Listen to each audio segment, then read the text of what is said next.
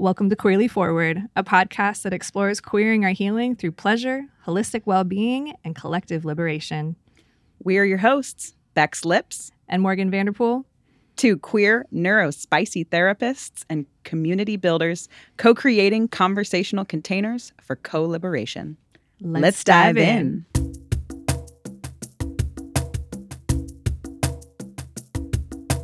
What does it mean to queer our healing? Endless possibilities.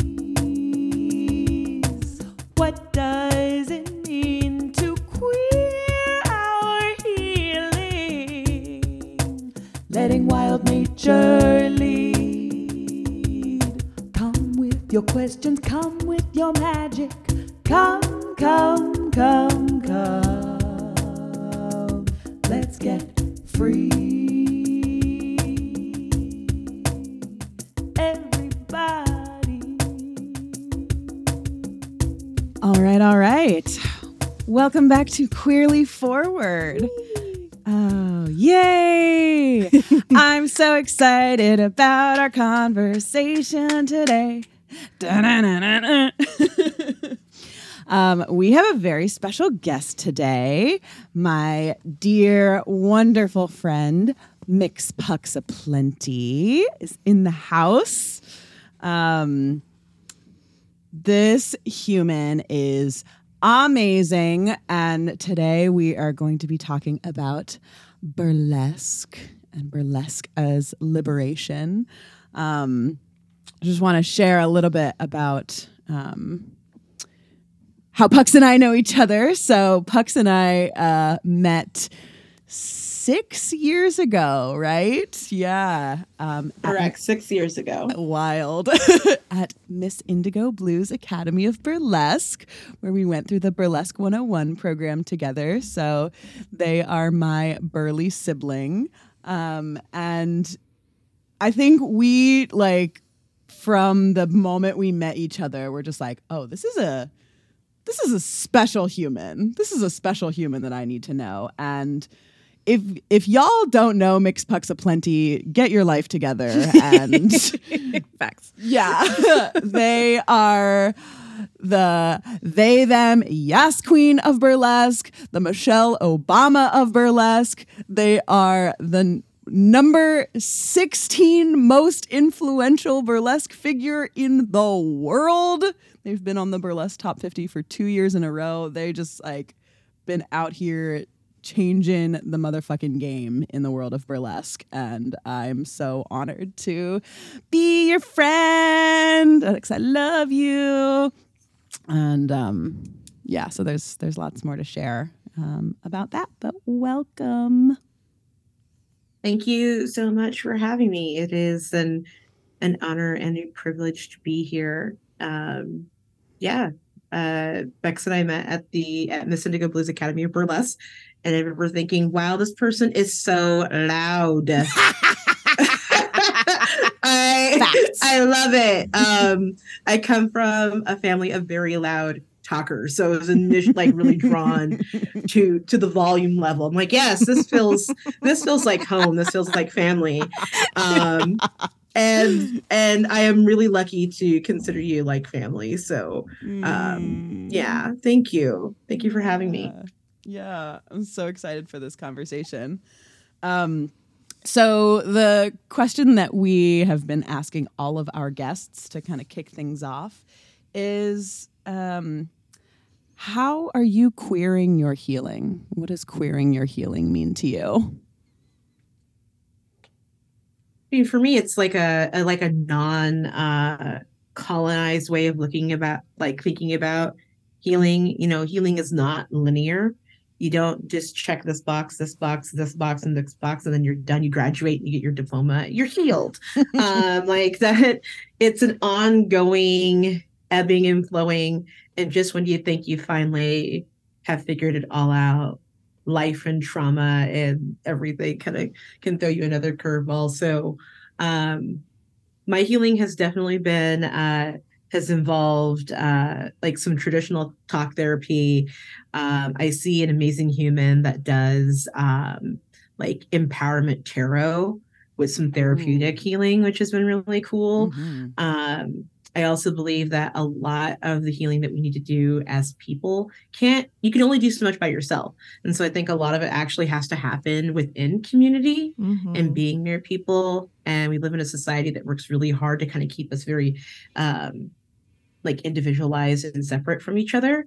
And I think that's because like they know that's the secret sauce to us not being as sick as we are as people. Someone once asked me, do you think you've ever met like a perfectly well-adjusted, like healthy person? And I'm like, oh no, we're all sick. Like we're all sick. We're all dealing with something. You can't live in the society that tells you that you're simultaneously too much and not enough all at the same time. And like be adjusted. Like I don't understand how that's possible. I don't see how that works. So, also, I am a big fan of things that are therapeutic, not necessarily replacements for therapy. So, BDSM and kink is a very therapeutic practice for me. Burlesque has been a very therapeutic, artistic practice. Also, I just think that I'm due to go out in the woods and scream for a while. Like I need to get that on my list. I just really want to do like some communal group screaming soon. Hell yeah. But yeah, that's been kind of my approach. Also psychedelics. Yeah, I'm not gonna lie. Bring it. I was waiting for you to bring that one in. Bring it home. Been microdosing almost every Wednesday since the pandemic started. It's like minus 3 or 4 weeks here and there. But yeah, that's been really fascinating for sure. Every Wednesday. Yeah. Yes. Yeah, Morgan's definitely a big psychedelic nerd. Yeah. High proponent. That frequency's good. Yeah. I noticed that on mushrooms I tend to cry a whole lot, like every time. But also deeply fascinated by the texture of my tears. Like I want to touch them all. I want to collect them. I want to hold them. I want to share them with other people. I'm like, here, touch this, feel this. Which is really neat. Like, have you ever sat and just like played with someone's tears? It's weird. It's but also really fascinating and kind of intimate, too. And then Molly has actually been my psychedelic of choice, mostly because it makes you want to touch and be touched by people. And a lot of the trauma that I am trying to work through and heal from is with physical intimacy, and being wanting to be physically intimate with myself in a way that isn't like hurry up and be done, but actually sit and like love the body that I'm in. And like I think that I use the expression charity starts at home to describe masturbation, but it really does though. And so this idea of being sexually attracted to myself, and then wanting to be sexually attracted, and then wanting to be sexually active with the people in my life that I am is really important. So I'm trying to heal some of that like being like, if I'm not sexually attracted to me, I can understand like how good my skin feels and why is it good to be with me intimately. I don't know how I'm supposed to project that energy in a healthy way towards other people. Yeah. I love that so much. And it also is, like loving ourselves like sexually in that way, like makes us better lovers of ourselves and like to other people. And also like, I can tell you how to love me if I know exactly how to love me. And then maybe you can fill in the gaps of the places that I can't, because my hand literally can't reach that way. Yeah. Help me out. I can't hit myself from way back there. Please help me out. Yeah, absolutely. But I know I need it. Come with force. Thank you. Yeah, I love it. I also just, loved, I mean, it's like therapy is wonderful and great and important. As Morgan and I both know, Morgan and I are both therapists. Divesting from the cause, but right, actively participating and trying to do both at the totally. same time. But I think this point of like, there are lots of outlets that are therapeutic that are like just much more accessible to folks and can like play a really like profound role in our healing. And I know for me, burlesque has definitely been one of those things, especially when we talk about like healing our relationship to our sexuality and our bodies. That's been a really profound thing for me. So I'd love to start talking a little bit about burlesque, and thought, we could start with a little bit of just like, what is burlesque? In case there's anyone listening to this podcast that doesn't know what burlesque is, in which case, welcome. Prepared ourselves. But yeah, do you have a definition that you love for burlesque? So I feel like when I talk about burlesque, the first thing that comes up is the striptease, that is like a big part of it. But like one of the things that I love about like the word burlesque is it actually means like, like to parody or to make fun of something, to make a mockery of. And I just think that's so interesting and apropos in a way. Like I remember, when we were learning about like the roots and the history of burlesque, like it started in like the like 1800s or something, or like maybe even earlier, and like is often used in this like theatrical kind of way to punch up at people in power, and as a really kind of political kind of statement. Think of it like a court jester kind of way almost. So I feel like that's one of the things that I really love about burlesque, is that it's in some of its roots is really grounded in satire and like exposing society as it is, and kind of making fun of ourselves. And then it's kind of transformed in many ways over the years to be, this art form that has, sexuality at the forefront, and a way to highlight, in the early days of burlesque, the quote unquote female body, and push buttons and get a little raunchy. I don't know, what else do you have to add about burlesque? What do you think about burlesque? What do you think about burlesque? The history of burlesque and what does it mean to you? I mean,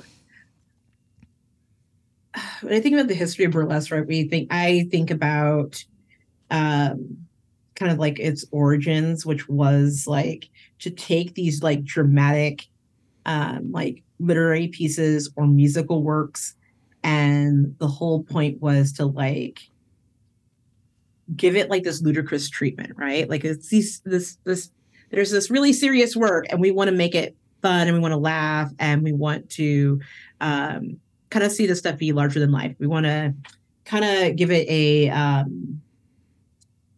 we want to give folks that maybe can't access this art the hoity-toityness of this art. We want to give them access to it and make fun of the hoity-toityness of the art, right? Mm-hmm. I laugh a lot because when I think about like the neo-burlesque movement, which is kind of what we kind of getting the tail end of right now, was really focused on like it's this revival of what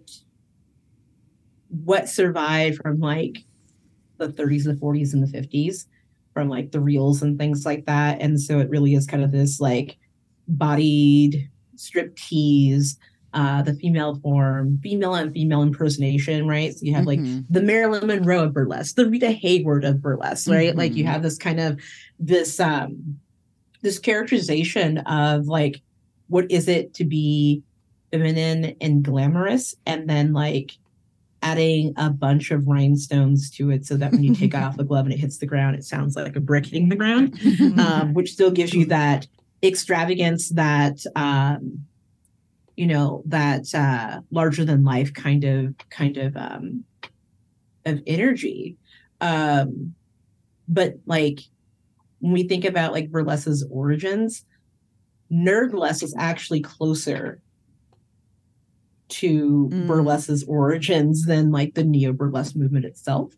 That's because we're taking things from popular culture, looking at like anime or like superheroes or whatever, and we're queering up these characters. We're giving them more background story, or we're using them to tell the story that we wish these movies would tell. Usually it's saying the quiet part out loud or subverting it, right? I think that's why like that show Our Flag Means Death is like one of my favorite shows on television, because it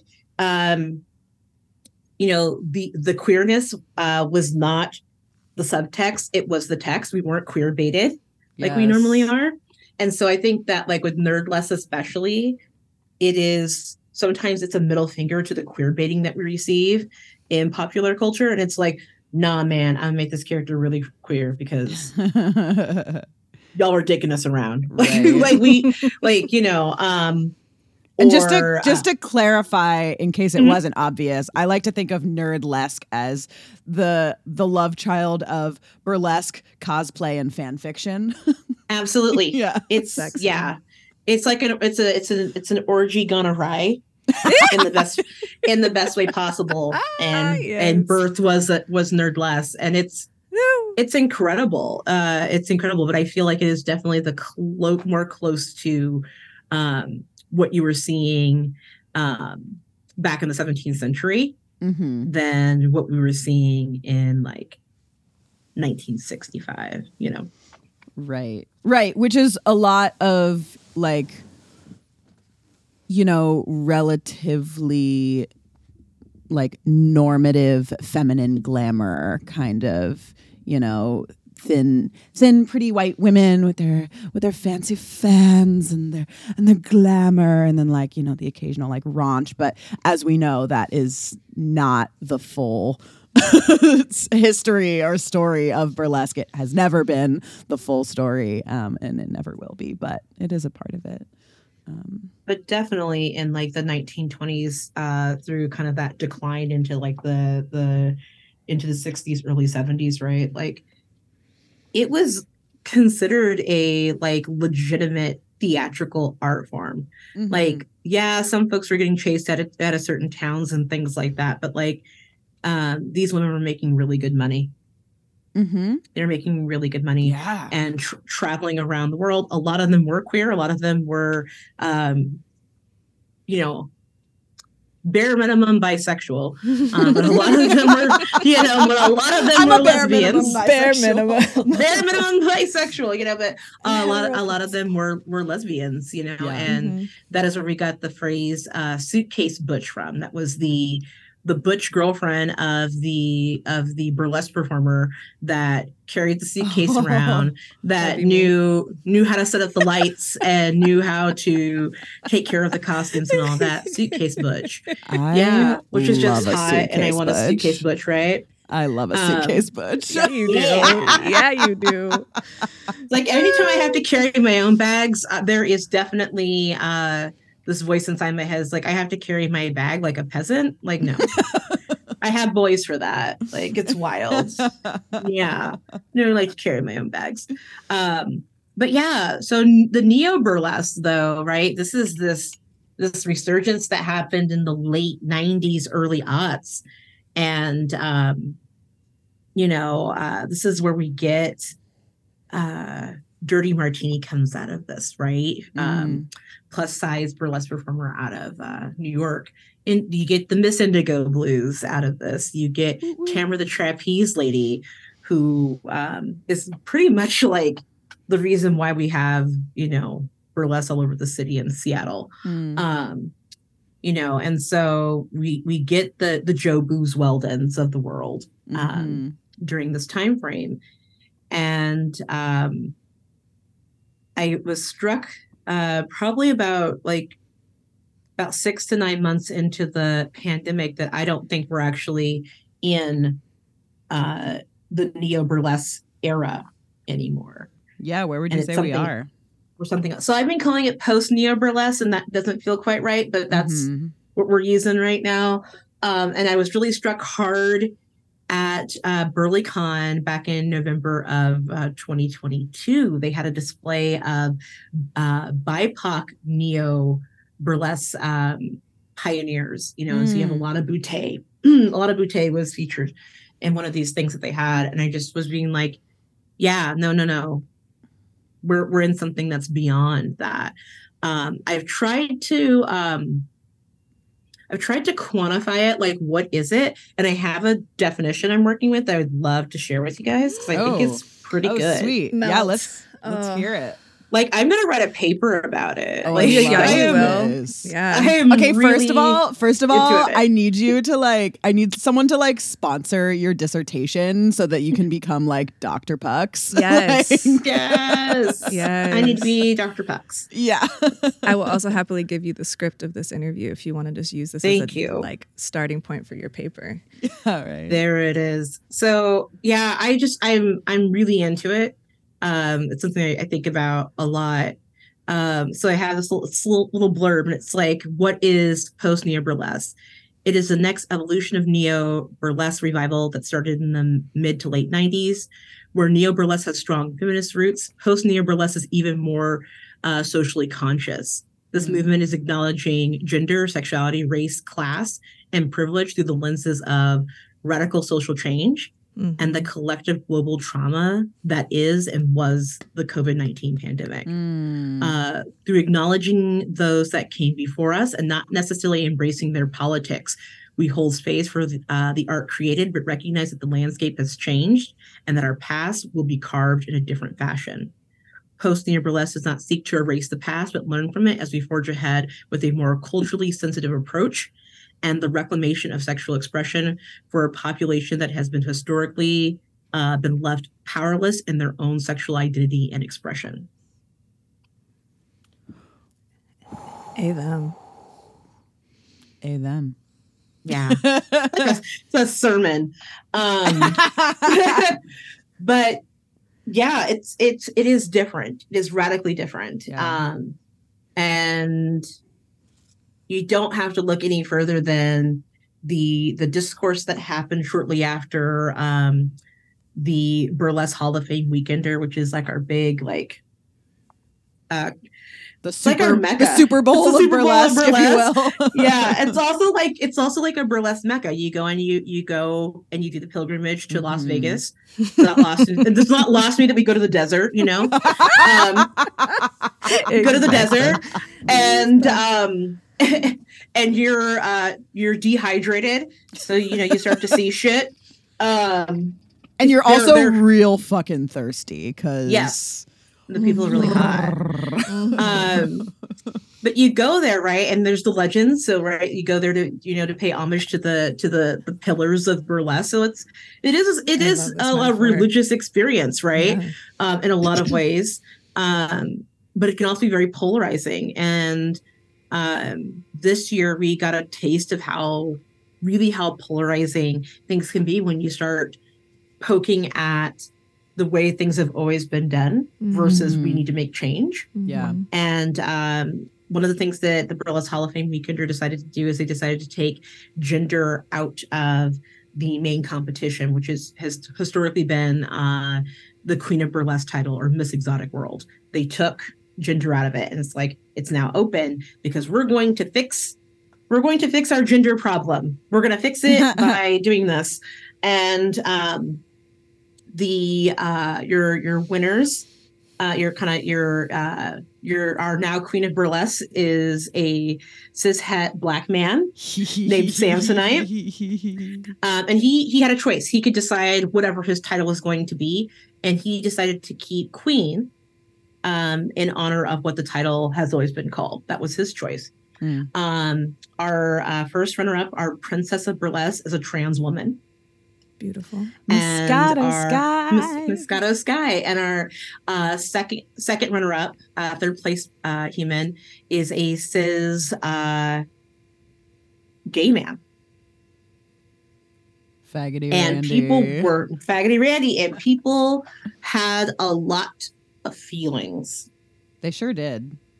A lot of feelings. And I think a lot of those feelings are rooted in the neo-burlesque revival of the late 90s and early aughts, and not necessarily in the post-neo-burlesque landscape that we want to be living in. And so it's really fascinating to talk to people who've been, doing this burlesque game for a really long time that, weren't loud on the internet being like, I am pissed off about this, but who were privately having some moments to process. What does this mean for women in burlesque? What does this mean for, what does it mean for women of burlesque? And when you start to peel at that, it's like, are you not recognizing trans women as women? Because that's something you're going to have to do a deep dive on. So it's been really fascinating. But again, a lot of those big feelings are coming out of folks that are more rooted in a neo burlesque mindset and not the post, right? Yeah, totally. Well, and I think burlesque is a place where people can really find empowerment in their bodies. And I think when we're really used to talking about things in terms of binaries, men and women and, all those other binaries. And so I think a lot of people that think of burlesque and they think of sexy ladies doing sexy stuff on the stage. And when we really open this up and to be like, actually burlesque is for everybody. It is for every body. And that means that we need to get more inclusive. It means that we need to include our queer and trans and gender nonconforming folks, and that those bodies are beautiful and valid and important for us to lift up and center. Yeah. Absolutely. I mean, I also want to caution folks, especially folks who are involved in burlesque, into thinking that queer and trans folks and gender nonconforming folks are just like a newer thing to happen in burlesque. We've always been here. We've always been here. May have been going by different names, may have been masking or hiding, but there have always been trans women and trans men involved in burlesque. There's always been queer folks. We've always been here. Sometimes it's not safe to be out. And sometimes it can feel like you've let so much time pass that you can't come out. And we actually had a burlesque legend come out basically on her deathbed, Marenka. She passed away 2 years ago, and on her deathbed came out as a trans woman. And just the way that it all kind of came about, it was very tragic in that she felt like she couldn't. And then when she was starting to think about coming out, she just felt like she was going to let everyone down. And then there's a sense of letting people down further because she waited so long. And I'm just like, what an icky place to be, this really misplaced guilt. Misplaced guilt in trying to keep herself protected and safe. Yeah. And I think it's really right? It's really unfortunate that queer folks, that trans folks and non-binary folks, we have to make these choices every day of are putting our safety first versus living our true, authentic, out loud selves, depending on where you are at in your city, your state, or, you know, part of your country of where you can truly be yourself.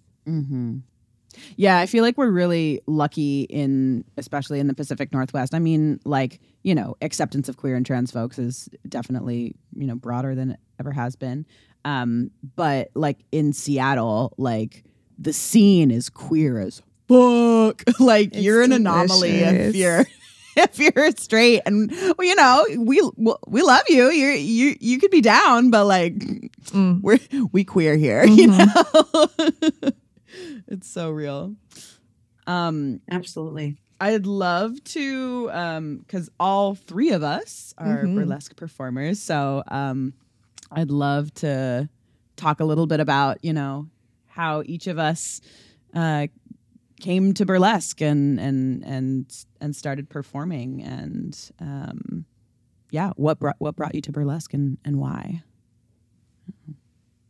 You want me to start? Or do y'all want to start? Do you want to go, Morgan? I want to say guests first. Okay. That'd be you, Pucks. Me. If you're ready. But also you've been talking a lot if you want to like sit back for a sec. Let me take a break. Yeah. Rest up. It's a little tic-tac break. Yeah. Oh, wow. This is just such a deep blessing to be sitting in this circle and having this conversation with you both. Yeah, I found my love for being on the stage as a performer really young. Thankfully, my mom was like, this kid loves to move to music. They need to dance. So got into dance. Like, I don't remember a time in my life that I wasn't dancing, and going to classes and like getting to like really develop my capacity for my body to move in really cool ways. And that sort of like digested over time after like a break from performing, after I'd been doing more modern dance in my 20s. And as I became, my radicalization and orientation to anti-colonialist work and co-liberatory work manifested, my performance had to change. I could no longer do the like flat stage performance. I couldn't, like, that needed to be an overt message, clearly communicated and like shared for the purpose of community. And that got its first chance to like show up at a Radical Fairy Sanctuary in Groundswell, which is in Northern California. It's gorgeous, like amongst the redwoods, amongst some beautiful queers, mostly from the Bay Area, but really all across the like West Coast.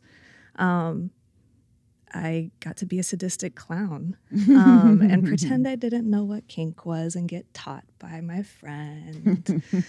And it was one of those moments where I got to be like the most hilarious version of myself, the sexiest version of myself, the most accepted version of myself, the most like reverberated in community, held in nature. Like it just kind of like blew open something like, I have to do this all the time. I want to be a part of communities that are telling stories with our bodies visibly in ways that wake people up and make them feel some shit. And, you know, it's also kind of paired with like, I can light up a motherfucking hall really, really well. And also I am pretty cautious as a person. And so it has like molded over time of really beautiful like invitations from folks in community like you both to say, hey, come on stage. You got this. Do the thing. Tell the stories. Yeah. So yeah, gratitude to you both for the spaces you facilitate so all of that can show up. Yes. Yeah. I just love seeing people's like creativity come alive when they're like, oh, I get to create this whole act from start to finish and like really like put my heart into it. Yeah, and the nuances of choreography within burlesque are just so profound and deep and nuanced and clear. Love it. Yeah. I remember the first burlesque show that I ever went to is a troupe called Stripped Screw. They did this Christmas show called The Best Burlesque Pageant Ever. And it was amazing. It's like this, troupe of like gorgeous queer tattooed femmes. And I was just remember being like, wow, this is awesome. But the moment that I remember the most is Cutie LaBooty getting on stage and doing a sing and strip to Mr. Cellophane. And I remember my jaw just being on the fucking floor, being like, yo, I can do that. What? Yeah. This is a thing? And I was just like so enchanted. And I remember like going up to the performers afterwards and being like, I get really starstruck even with like low key celebrities like, or just like people that I perceive to like have some kind of like notoriety or stage presence.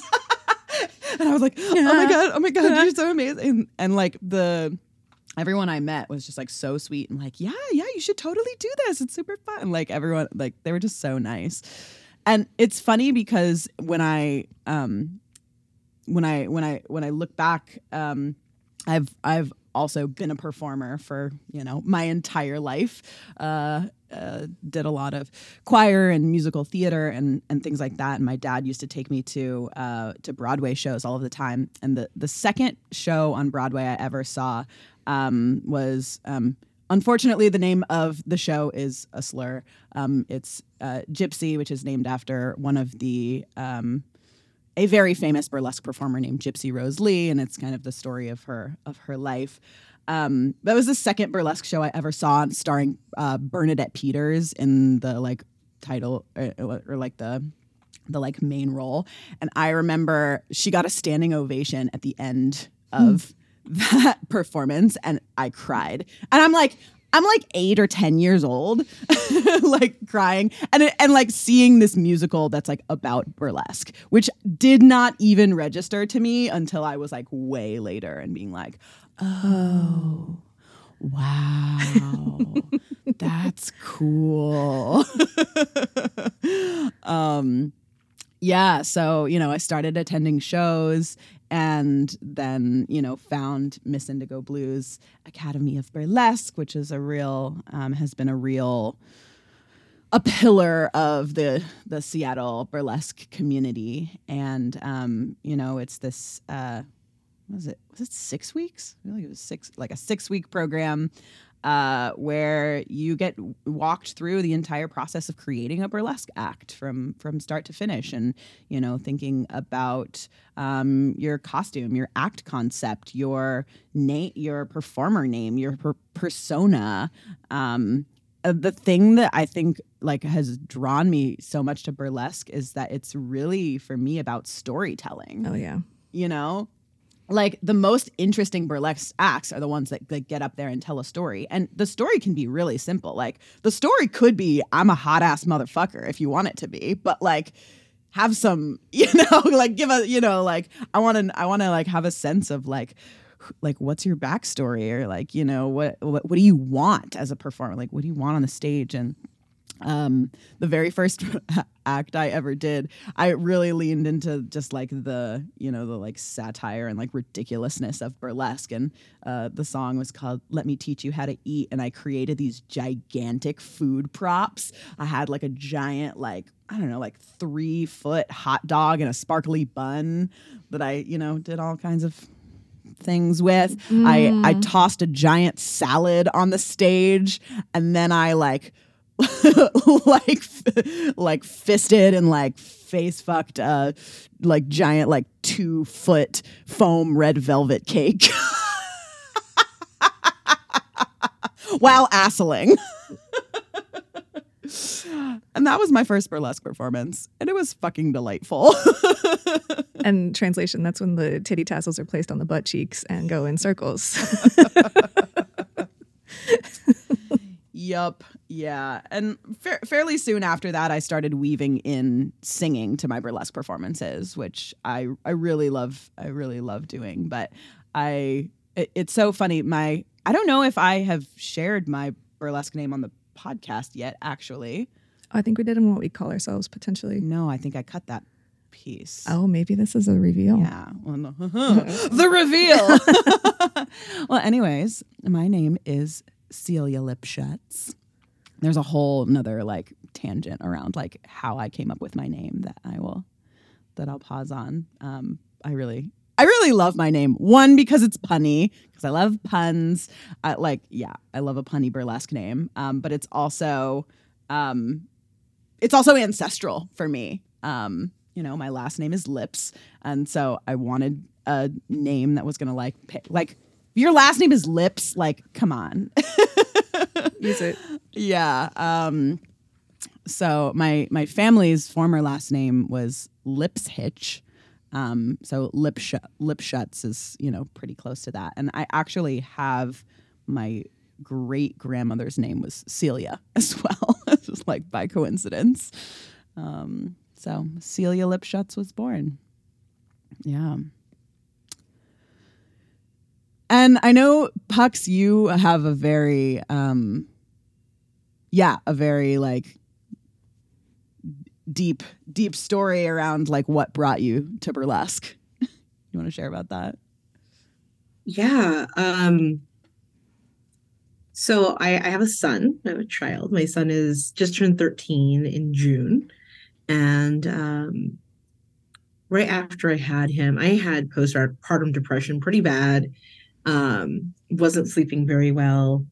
And so one day I'm trying to like breastfeed this baby, and my central nervous system is all like out of whack because I have had no sleep, and this kid is hungry. So his little central nervous system is all out of whack. And so I'm like, okay, let's turn something on.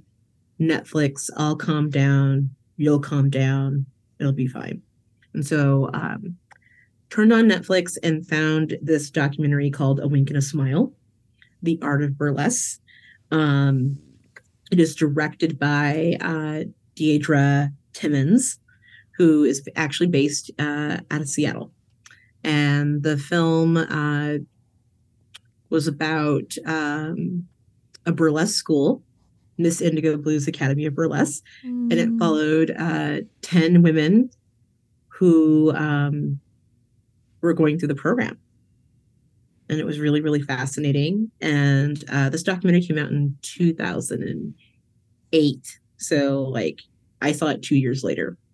And then burlesque just kind of kept weaving itself in and out of my life in different ways. I found a burlesque show to go to, The Land of the Sweets, which is co-produced by one of the women that was in the film. Lily Verlaine is in the Wink She was in that film? She's in it. And she does this really avant-garde, like she's painted all white and she's pouring different color paint on herself. I've never seen her do anything else like this. Yeah. And so I went to go see The Land of the Sweets, and I really enjoyed it, even though there were no bodies on that stage that looked like mine, like not even a little bit. So I figured burlesque was something that I could enjoy with my eyes, but not necessarily be a part of. And so I went to The Land of the Sweets every year. That was like the one burlesque show a year I would treat myself to. And then fast forward a few years, I got involved in the Seattle sex positive scene and started volunteering at the Center for Sex Positive Culture, and was tasked with coming up with a fundraiser. And so we decided to do a cabaret show. And folks were like, we know some burlesque performers, it'll be great. And I actually met Scandal from Bohemia, who's a local burlesque performer. I met Miss Candy Apples. I'm pretty sure I met Whisper DeCorvo at that time. KS Ex Machina. And I did like little like burlesque style thing for the show, but it wasn't like, I didn't think it was burlesque, but they're like, yeah, it is. And so and they're like, yeah, you gotta try it. You'll probably like it. And so we did one more cabaret like 6 months later, And that was finally the thing that kind of pushed me over the lip there. So I did some drop-in classes at the Academy of Burlesque, and then I signed up for Burlesque 101. And I think like 48 hours before I was supposed to like show up for the first session, I actually got a concussion. And so I emailed you Indigo. Had a rough time. Yeah, I emailed Indigo, and I'm just like, I don't think I can do it this term, maybe the next one. And she's like, come for the first day. If it feels like it's too much, we'll put you into the second one or the next one. But I think you want to be here for this one. I'm like, okay.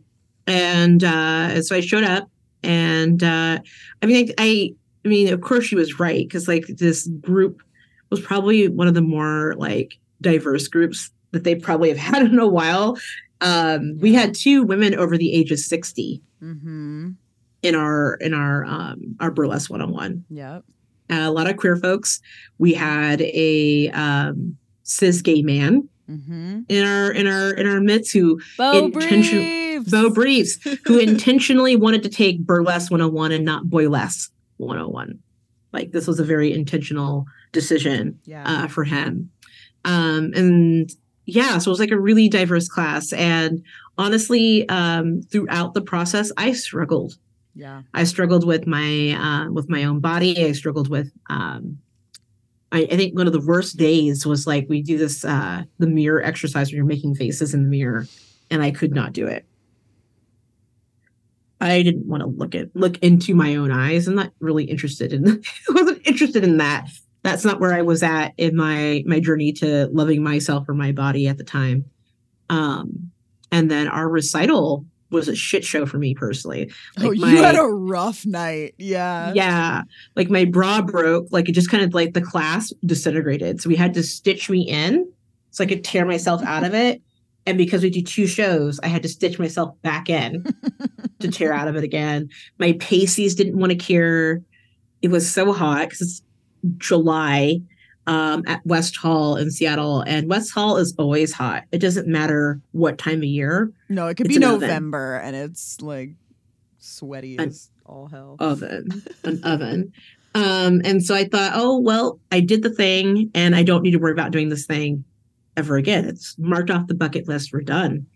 And that was not the case. I ended up I got asked to apply for a burlesque show called Bechtel Test Burlesque. And it was produced by Jojo Stiletto, Sailor St. Clair, Scarlett O'Hare, and Sophie Maltese. Like, it's a big group. I think Sin De La Rosa was involved in that one too. Like, it was a big group of folks. And so I applied and I got in, and I got to meet the first performer of color that I've ever seen like do burlesque before, and that was the Shanghai Pearl. The Shanghai Pearl was one of the only people of color featured in A Wink and a Smile, the film. And so I got to be in a show with her, and definitely had a fangirl moment. Shanghai Pearl's amazing. Yeah. And so it just kind of took off from there. I went from I'll probably never do this again to doing shows like 3 to 4 nights a week.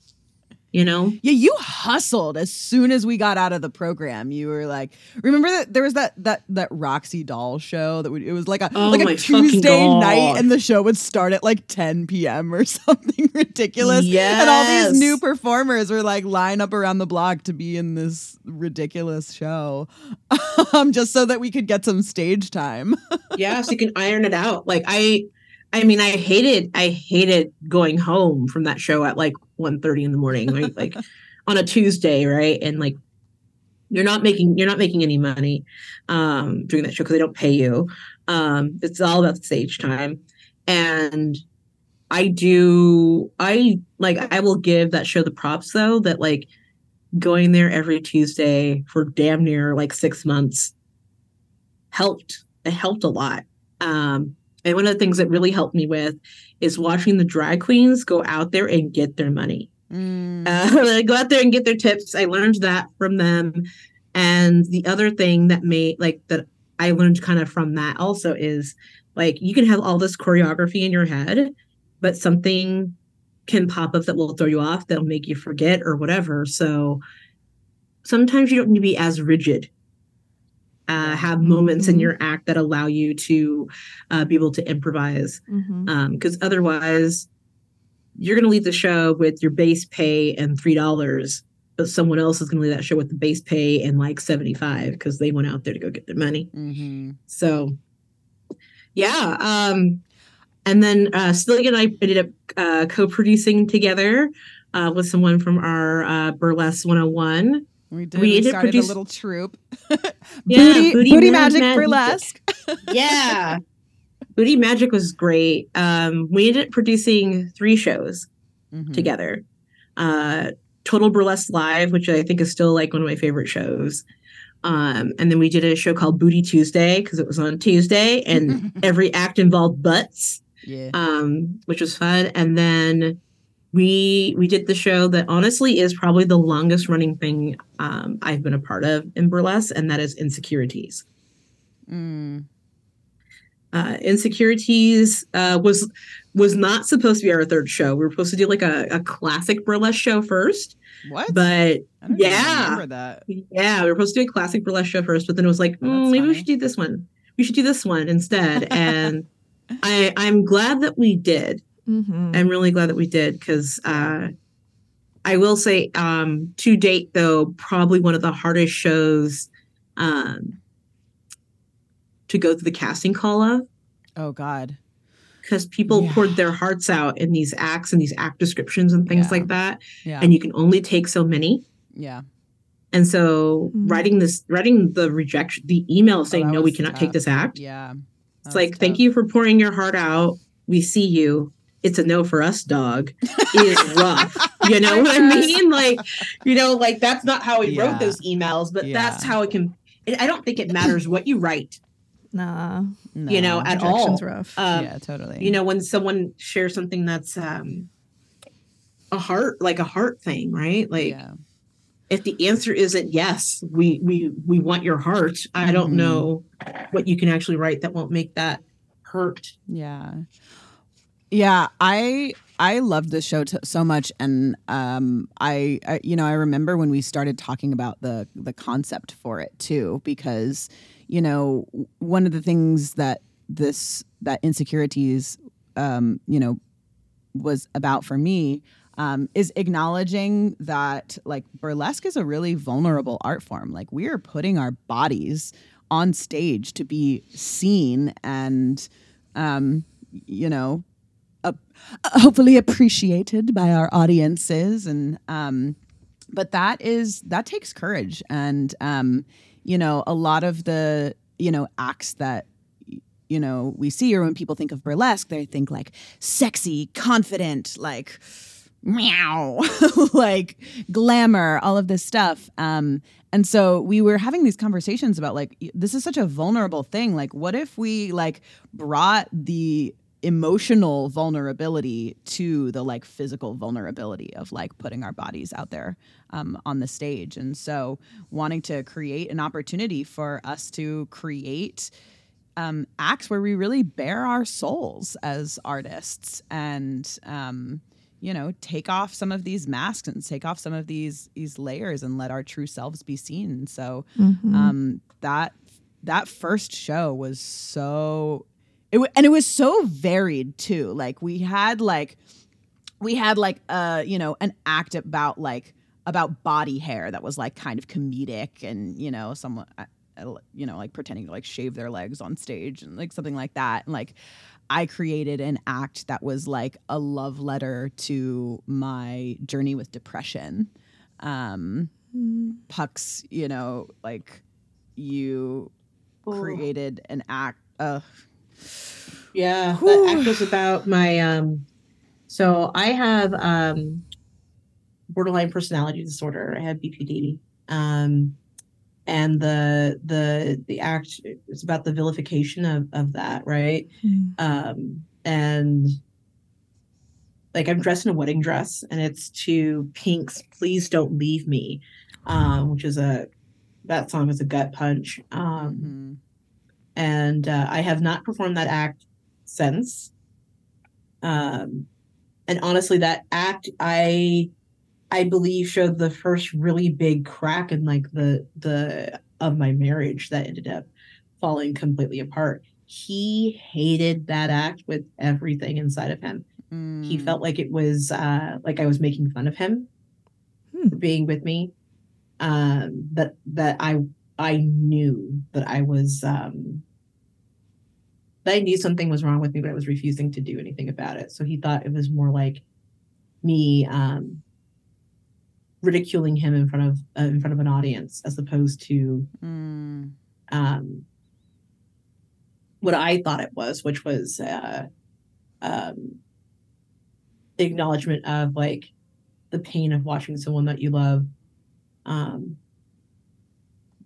lose themselves. That's what I thought I was doing, but no.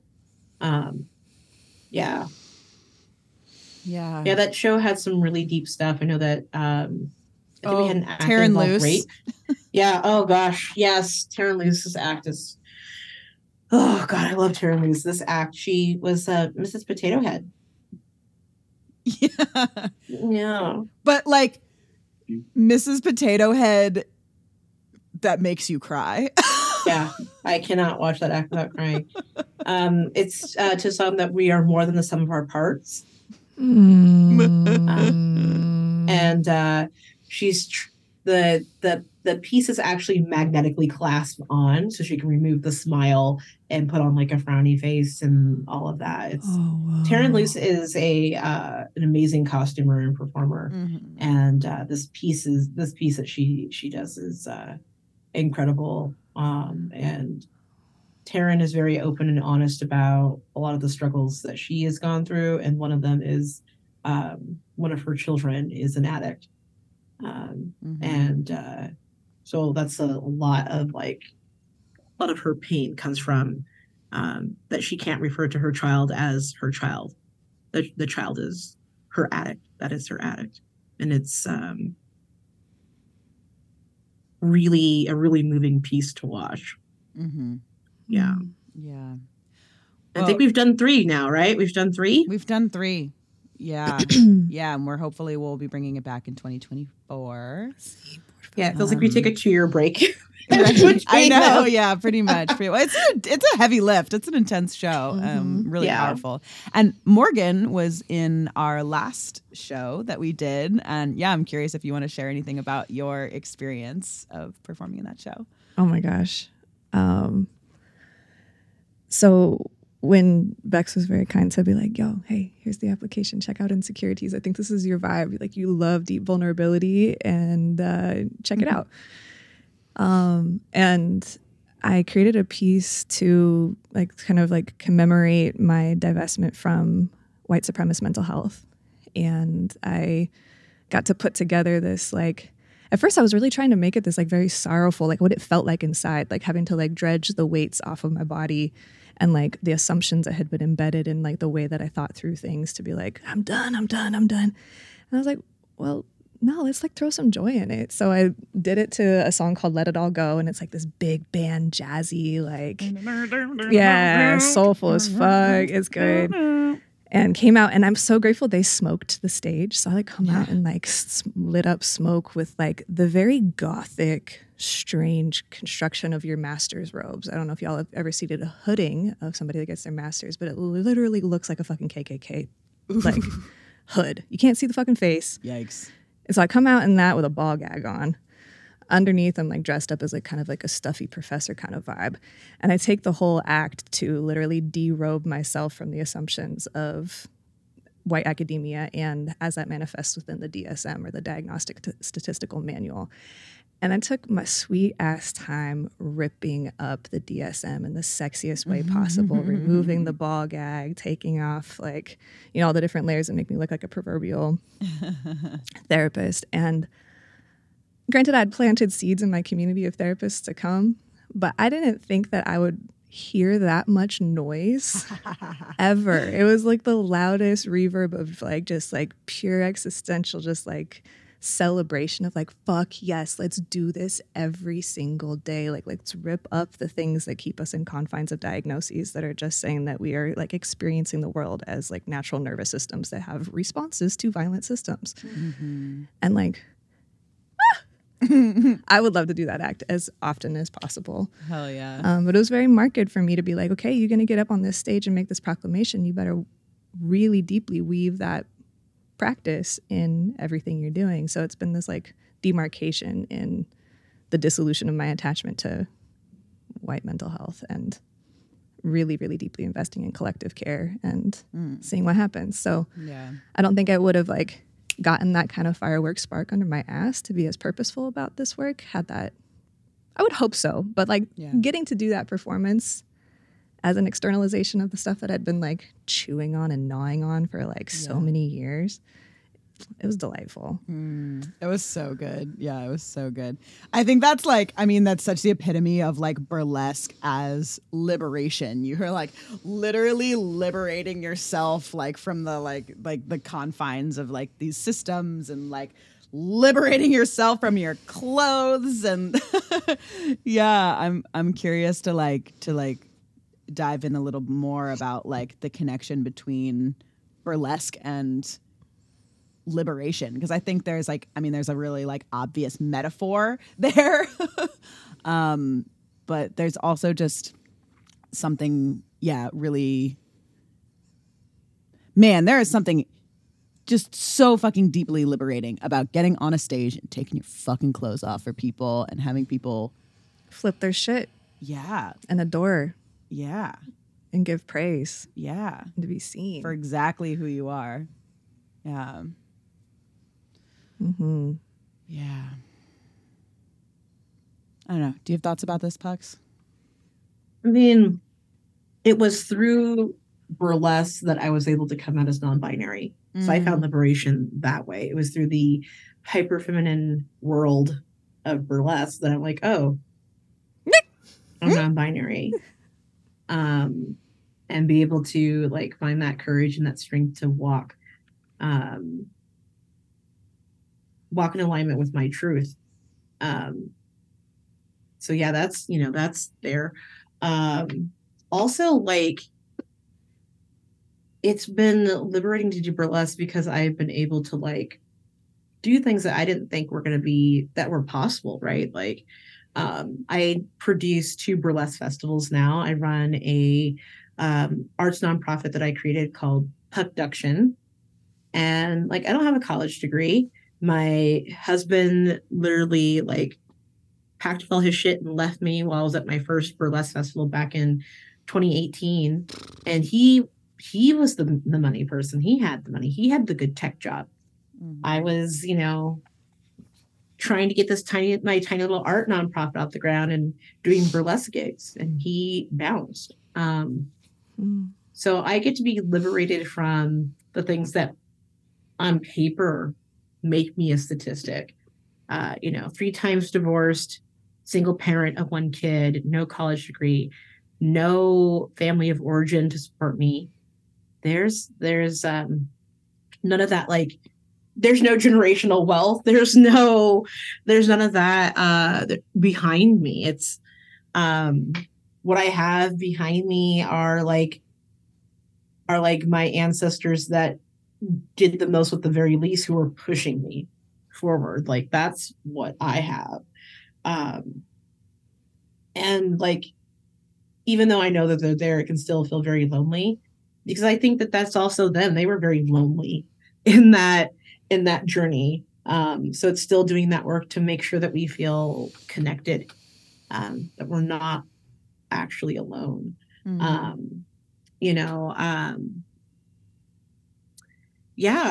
is I've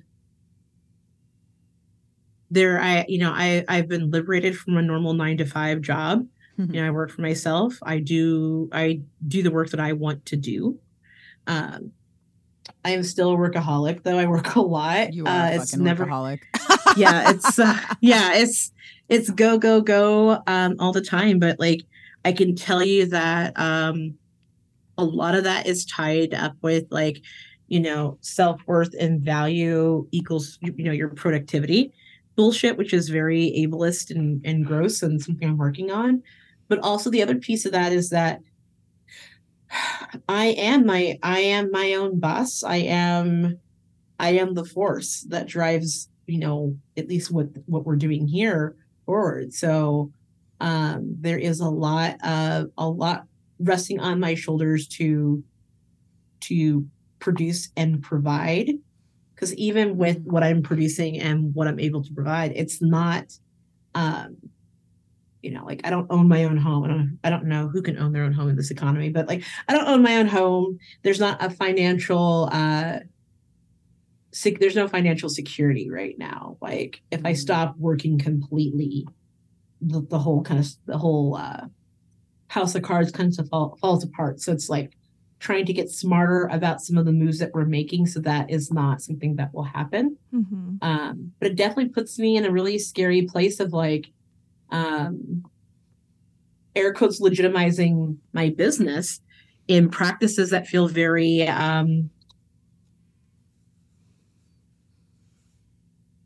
just very colonial and very hierarchical, which I don't like at all. I hate having contracts. I have them because, I've never, when something has gone wrong, I've always been really happy that there's a contract, but but like it's, there are a lot of things that have made my work harder, but that's because, I'm striving to not be the man, striving to not be, I don't want to be that guy ever. That's like, scolding someone for not showing up, air quotes, with their full self when I don't show up with my full self a lot, because we just live in a society where that's really difficult. Yeah. The only time I'm able to really show up as like with my full self is with family and chosen family and friends. It's been really hard to show up as my full self, even in my own work, even in just kind of some day-to-day stuff. It's been difficult because everything's very heavy out in the world. But yeah, burlesque has liberated me from a lot of like dysfunctional thinking, for sure.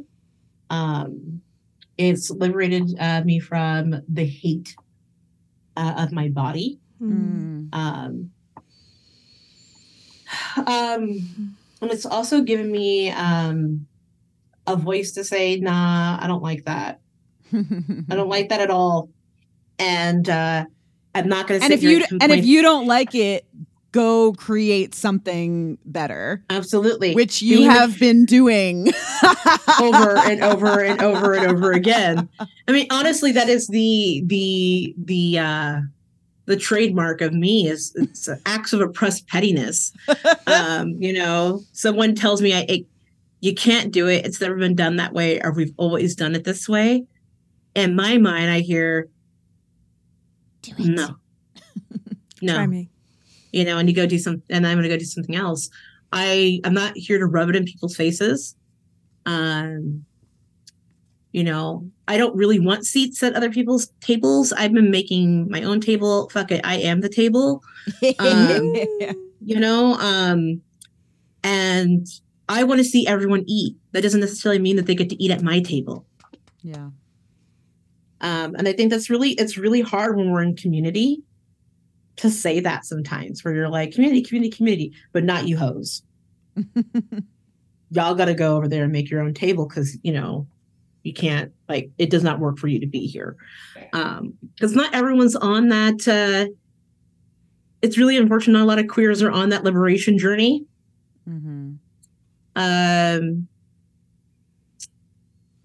Yeah, a lot of them are not on that journey with us, which is unfortunate. Yeah. And we'll still use their marginalization as like for oppression Olympics, and I cannot hold space for that. I'm like, get on this path with us, or fuck off. We don't have time for this. Totally. Well, I think it's important to name too that like when we're talking about like liberation in burlesque, you know, like personal liberation, wonderful. Collective liberation, mwah, chef's kiss. You know, like that's like what we're working for. So like, you know, and individuals becoming liberated is a part of that, but it's also a part of this larger movement. And you know, like we're talking about the, what did you call it? Post neo burlesque movement is about that collective liberation. Yeah. And like you're not free to do absolutely whatever the fuck you want. Like you can't just like, you know, get up on the stage and like culturally appropriate some shit without like someone saying something to you now, you know, because we're not exotifying cultures like that anymore. Like we're not dealing with that. Like we're thinking in these streams that are bigger than ourselves. We're thinking about like whole communities and, you know, how to like uplift the people that need to be uplifted, you know? Yeah, some stories aren't for you to tell because they're not your stories. They're not even your ancestors' stories. They do not belong to you. And I will tell you this, if you start fucking around with shit that's not yours, it'll come back and get you. It'll come back and get you. It's like know who your culturally, who your deities are, who your gods and goddesses are. Know what that spirituality is, because you start fucking with shit that you should not be fucking with, it will get you. Be careful. But yeah, collective liberation is where it's at. And sometimes you have to draw boundaries with people, you know, because I love what Prentice Hemphill says is like boundaries is the distance that I can love you and me simultaneously, or like something to that effect. And, you know, so, you know, liberation for everyone is not just a free for all. Because my actions need to feel loving to me and to you. And if they don't serve that like multiplicity function, because my relationships have impact in community. What Absolutely. I put out matters. It's a ripple effect. And I need to take, you know, responsibility for who I am in this body and the lineage I carry. And if we all take loving, caring responsibility for each other's lineages, we're going to get some good movement happening. Yeah. But show respect. Yeah. Because boundaries aren't the boundaries that we make for ourselves are for ourselves. They're not to put on other people. Right. Right. And I think it's been really fascinating to read people's responses to this Jonah Hill thing that's going on. Oh boy. I know we don't have time to dive into that. No, yeah. Don't take us down that rabbit hole. Yeah. But I think the thing that's come out of it that I feel is the most interesting and slightly alarming is that people don't know what boundaries are. Yeah. And it's like, well, clearly I've known that, but like seeing it so stark and loudly is that I think that burlesque has given me the ability to set boundaries for myself,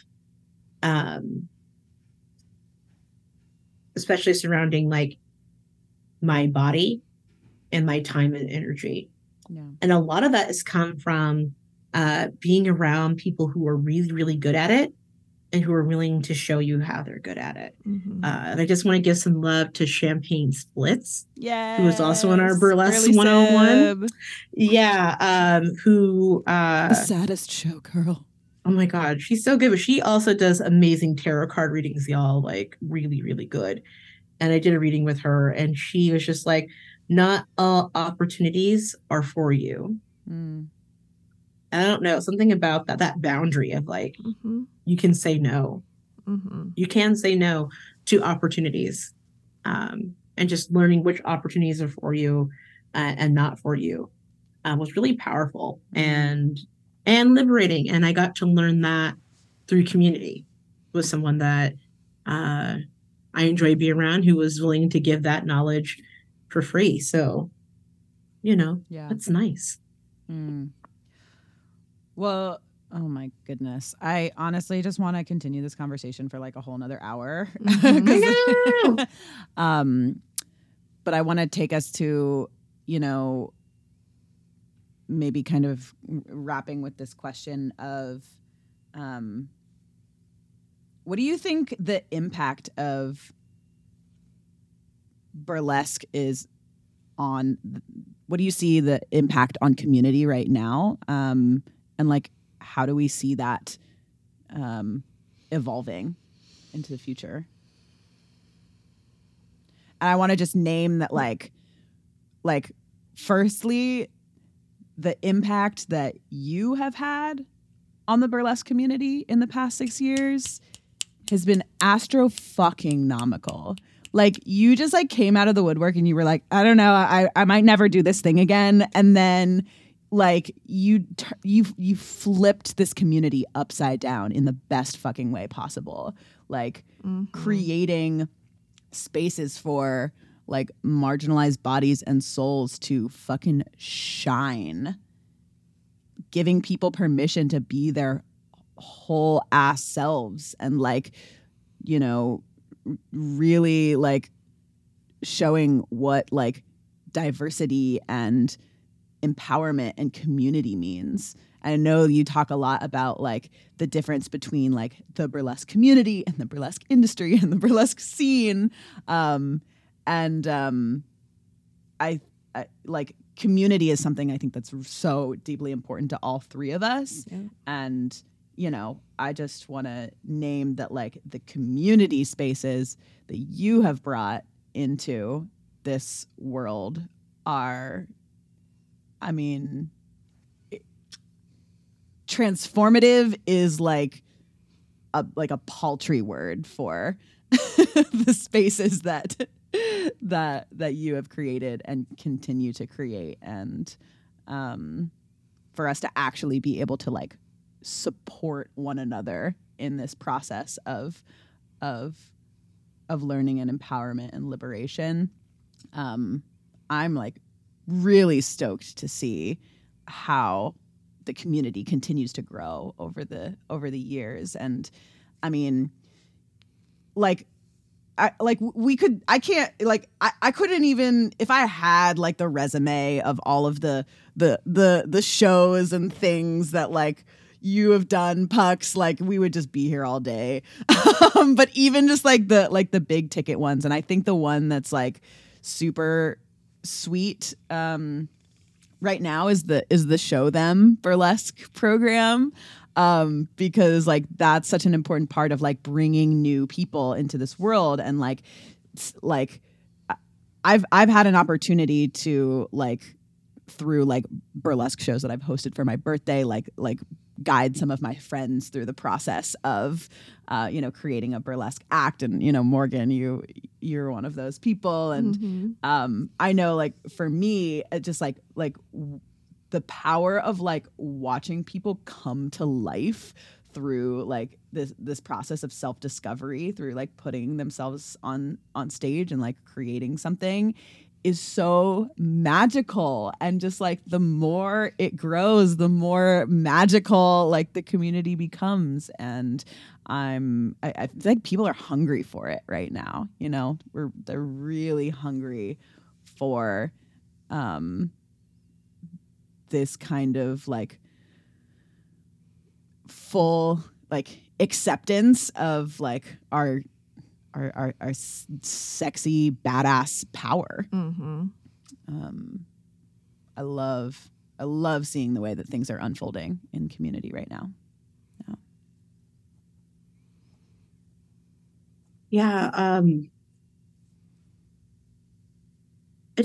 I guess I don't see myself the way that other people see myself, and I think that's like that's definitely like trauma talking, for sure. Well,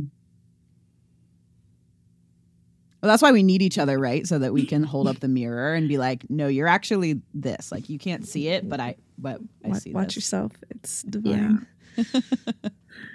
Yeah. I have definitely been toying around with what it would look like to walk away a lot recently. Has been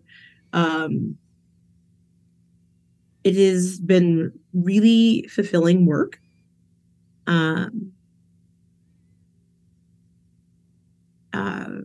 And like it's beautiful to show up for community. It's beautiful when community shows up for you. It's rough out there with like arts funding is really difficult right now. Venues are part of our community, and we're losing venues. People's money is real funny. So people are, waiting until the very last minute to buy tickets. And so shows are being canceled because trying to work with a venue and your performers and your ticket sales to figure out how many people do we need on staff in order to run this event, And so they're just like, nope, forget it. We're canceling the show.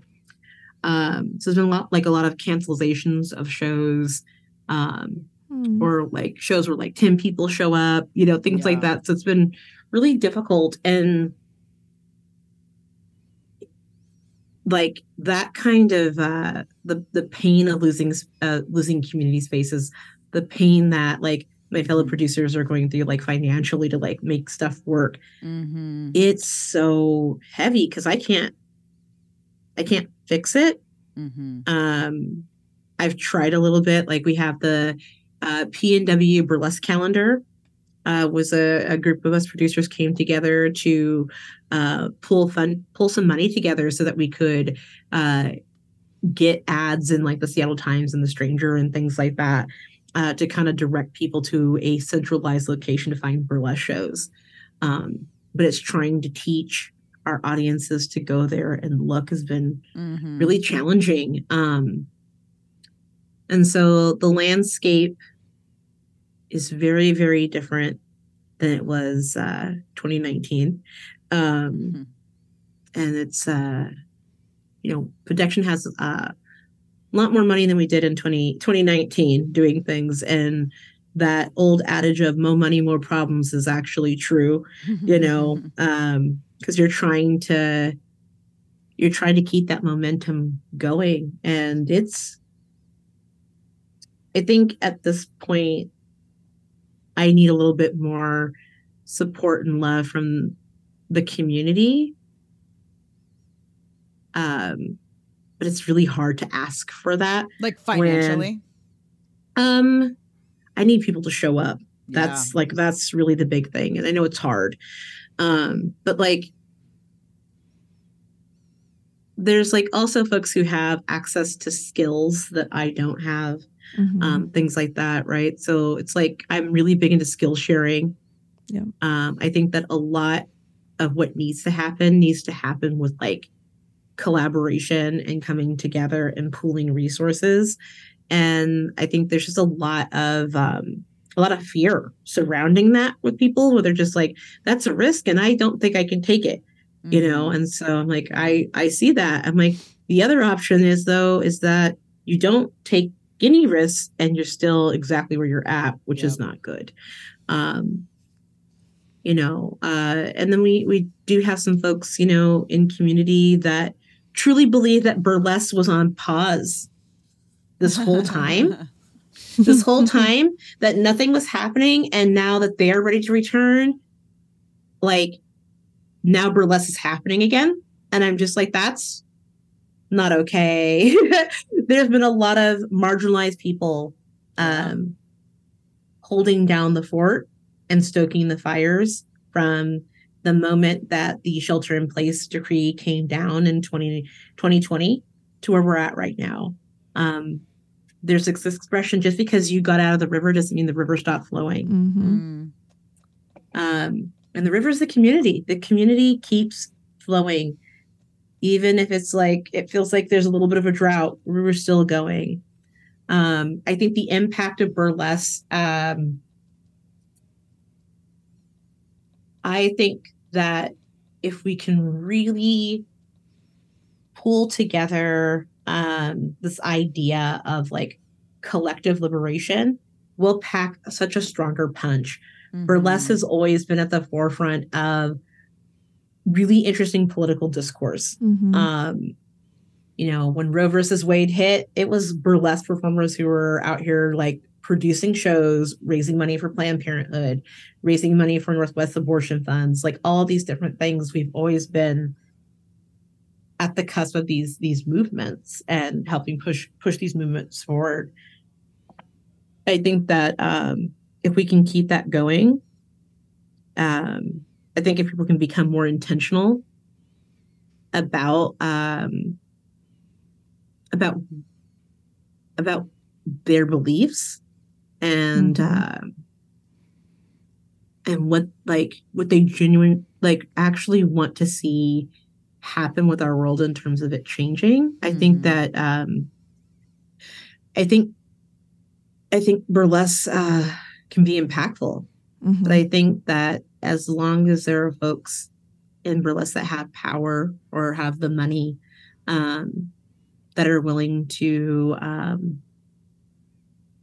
look past diversity, equity, inclusion, to look past representation, to look past their own ableism, their own internalized fat phobia. They're looking past all those things, that will become stagnant and stale, and no one will want to touch it. And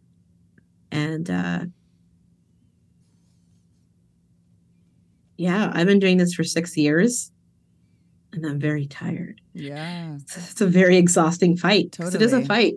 Well, I think there's something that's coming to mind that feels really like important to name, and like it's really, I think, easy to like glamorize, like even the way I've been talking about it, like burlesque is liberation, and it's like just such this empowering, like amazing, awesome thing, and like, but the behind the scenes of it is not always glamorous, like in terms of just like what it takes to like put on a friggin' show, to like like the nitty gritty of like, you know, losing venues, people not showing up to shows, like and then also just want to name, especially for like, you know, people like you, Pucks, and I think I even do this as well, you know, just like, as much as I hate this on the flip side of just like kind of putting people on pedestals and being like, oh my God, you're so amazing, like you can do anything, and like you are also human.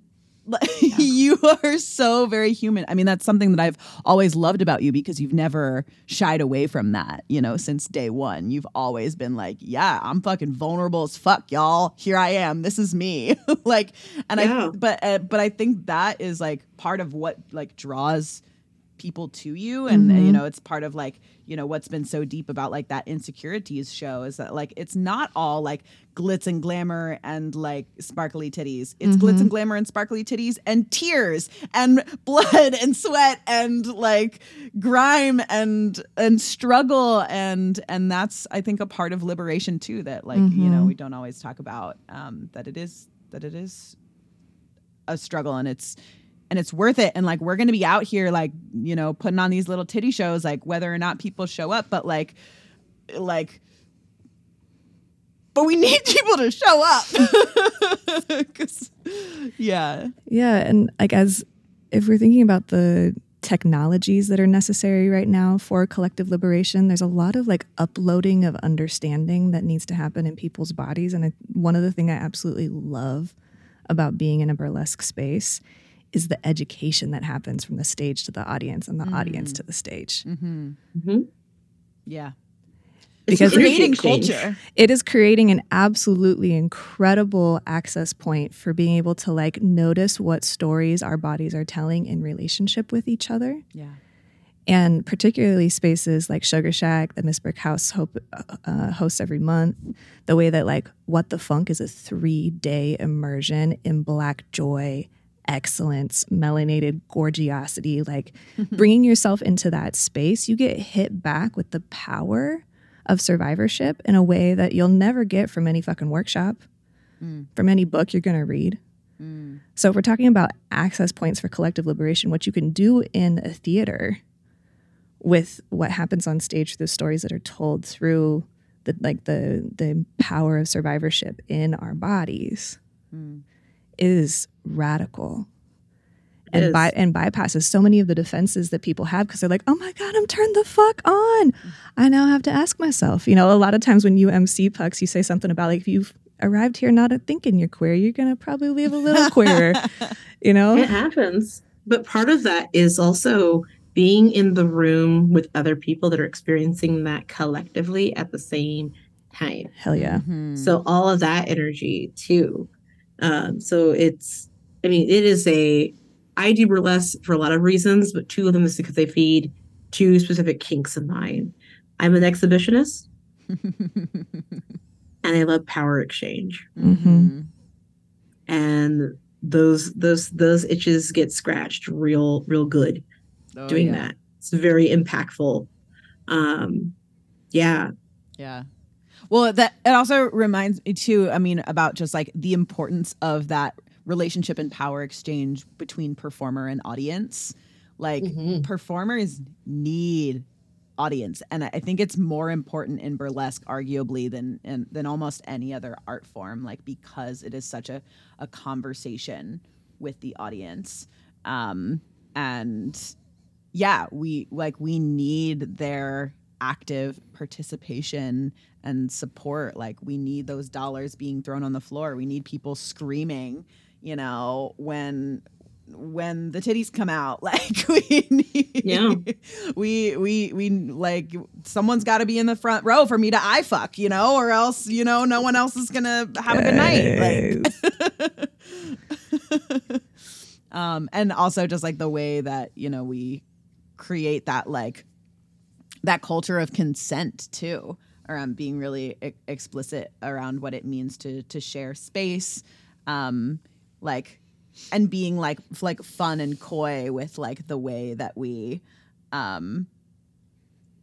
you know, lay down certain rules and the way that we make like consent both sexy and mandatory. Yeah.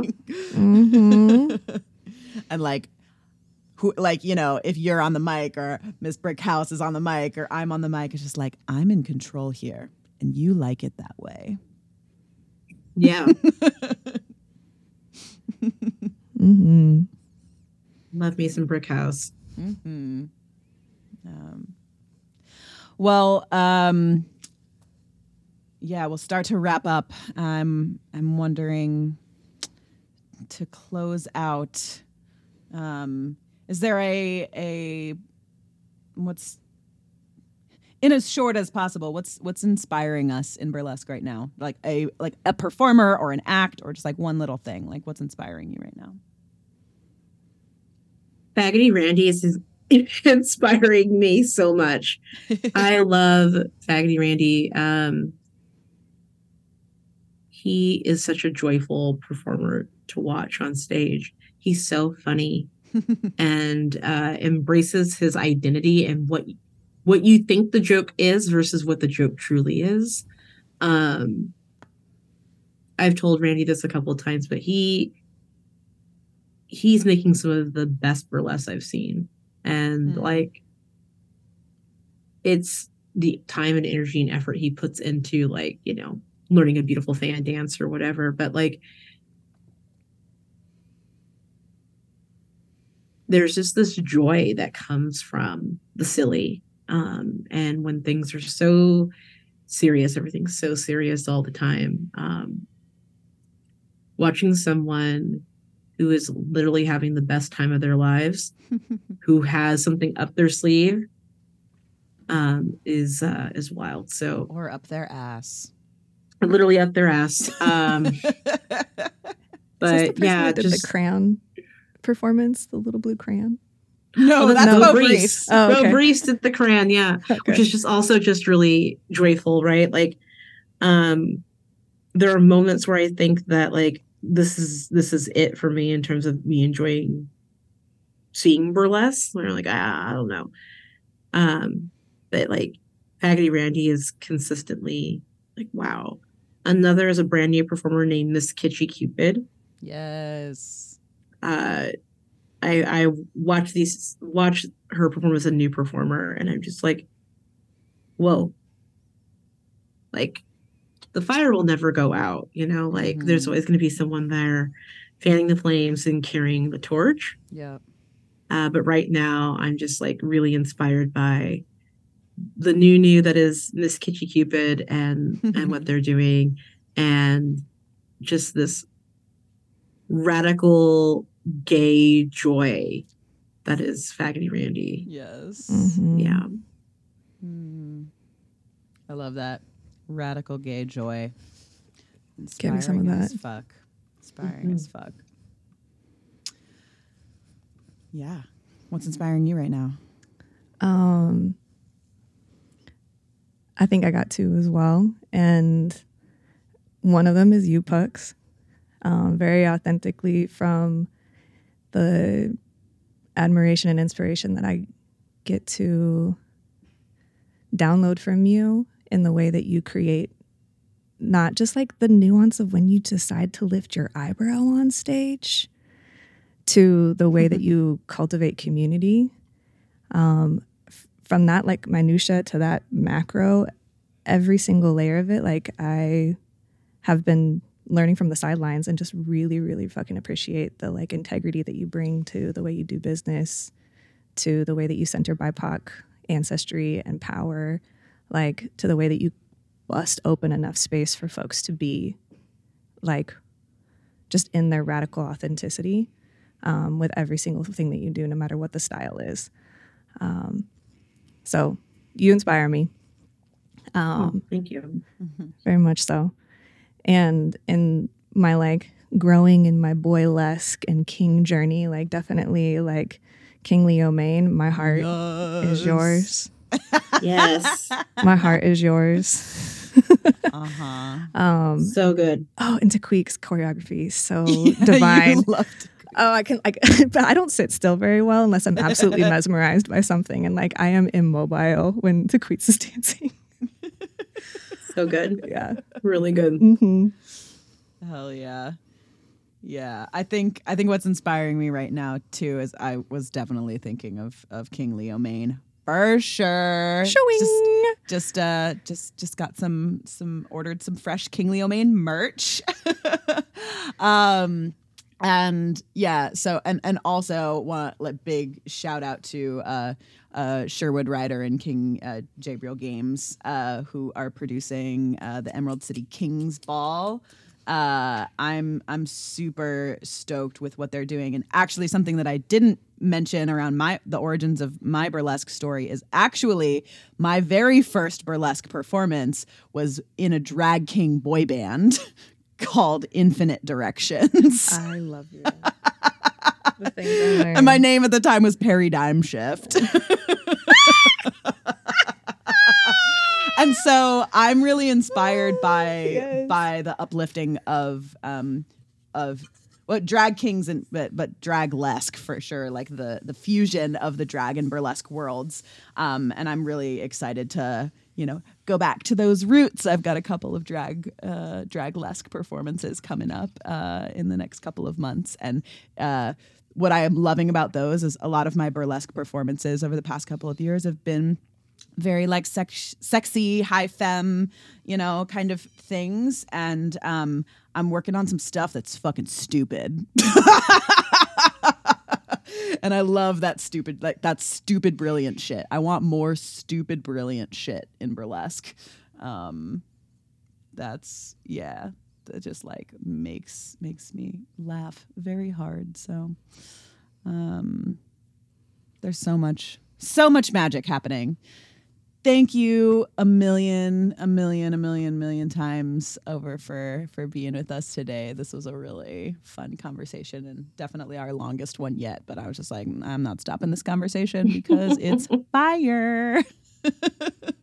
Thank you for having me. And for folks who are listening, definitely check out What the Funk and All People of Color Burlesque Festival, Fat Let's Fest Northwest, and FatCon. Both of those are coming in January of 2024. So yeah, we'll link all of that in the show notes. Yeah. Yeah. All right. Much love, my dears. Bye. Thank you. What does it mean to queer our healing? Endless possibilities. What does it mean to queer our healing? Letting wild nature lead.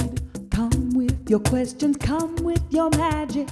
Come come, come, come. Thanks for listening to Queerly Forward. This podcast has been recorded and produced in collaboration with On Purpose Recordings. If you have questions, requests for topics, or feedback about the show, reach for us via email at queerlyforwardpod@gmail.com. And be sure to follow us on Instagram @queerlyforward. Take care out there, queers.